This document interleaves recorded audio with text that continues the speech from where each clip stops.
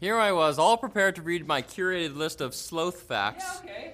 But apparently, you just want tech news. Fine! Oh, James. Yesterday, the 8th Annual Game Awards were hosted once again by industry hype man Jeff K. It looks like Knightley, but it's not. And honestly, Jeff, it was pretty hype. Nice job! The narrative-driven co-op platformer It Takes Two won Game of the Year, despite its director, Josef Fares, misbehaving himself on stage in 2017, kind of like Kanye. Or maybe because of it, Deathloop took home awards for game and art direction. Kena, Bridge of Spirits, was the overall winner in the indie category. Final Fantasy, 14? Online was recognized for ongoing content development, which is very important. I think that's a good category. And Natus Vincere, an esports team, not a game, won Best Esports Team, not Best Game, after racking up multiple CSGO trophies during 2021.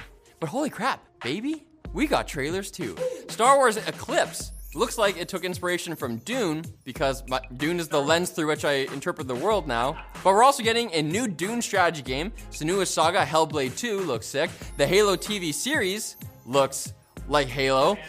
And Sonic the Hedgehog 2 is a movie about a video game, so I guess we got that in there too. If it's about video games, we got it, baby. We got it. Jeff's gotcha. You might be seeing more options from hardware manufacturer NZXT over the next few years, as the company has recently gotten a $100 million investment from Francisco Partners. They may be in San Francisco. Francisco.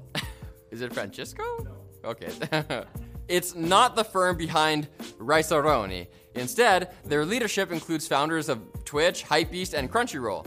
The goal is for NZXT to expand their hardware offerings further than they already have. Once known mostly for cases, cooling, and power supplies, they've already started selling motherboards and full gaming PCs. It's unclear exactly what new products we'll see, but more competition in the DIY PC space is always a good thing. That's what we need, more products that we can't buy. We can buy these ones. They're good people. Don't worry, you can buy these. They're gonna be purple. Speaking of components, have you been in the market for a new motherboard, son? You might be in for some sticker shock, as there have been recent price hikes, specifically for the new Intel Z690-based motherboards that support Alder Lake CPUs. Shocker. The issue isn't just the global chip shortage, it's the fact that these motherboards support both DDR5 memory and PCI Express 5.0. The additional speed of these interfaces require better and more expensive materials to maintain signal integrity. Plus, the new LGA 1700 socket is reportedly 4 times as expensive than its predecessor. Combined with the fact Z690 boards also require more power phases, there's a lot pushing up the cost of a board. And considering how expensive graphics cards already are, the price hikes are very ill-timed. Life is just not very great right now. What do you think, I'm made of work-from-home money? What do you think, I saved all my money from traveling and want to buy a motherboard with it? I do. Now it's time for the quick bits, brought to you by Stinky Old Shoes. Just kidding, they're new shoes from Vessi. Vessi Footwear sponsored this video, and they're known for having shoes that are lightweight, easy to pack, comfortable, and most importantly, worn by me. Just joking, most importantly, waterproof. Though I am wearing some.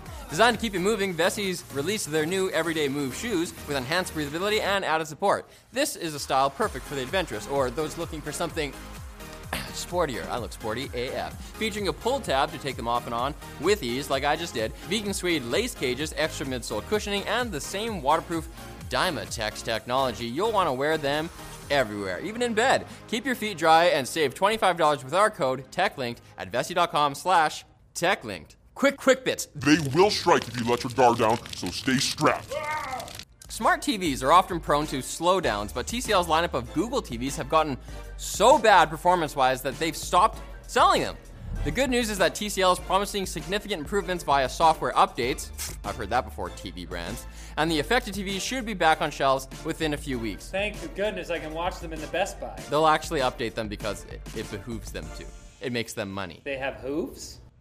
PUBG is following the lead of other Battle Royale games and converting over to a free-to-play model, baby.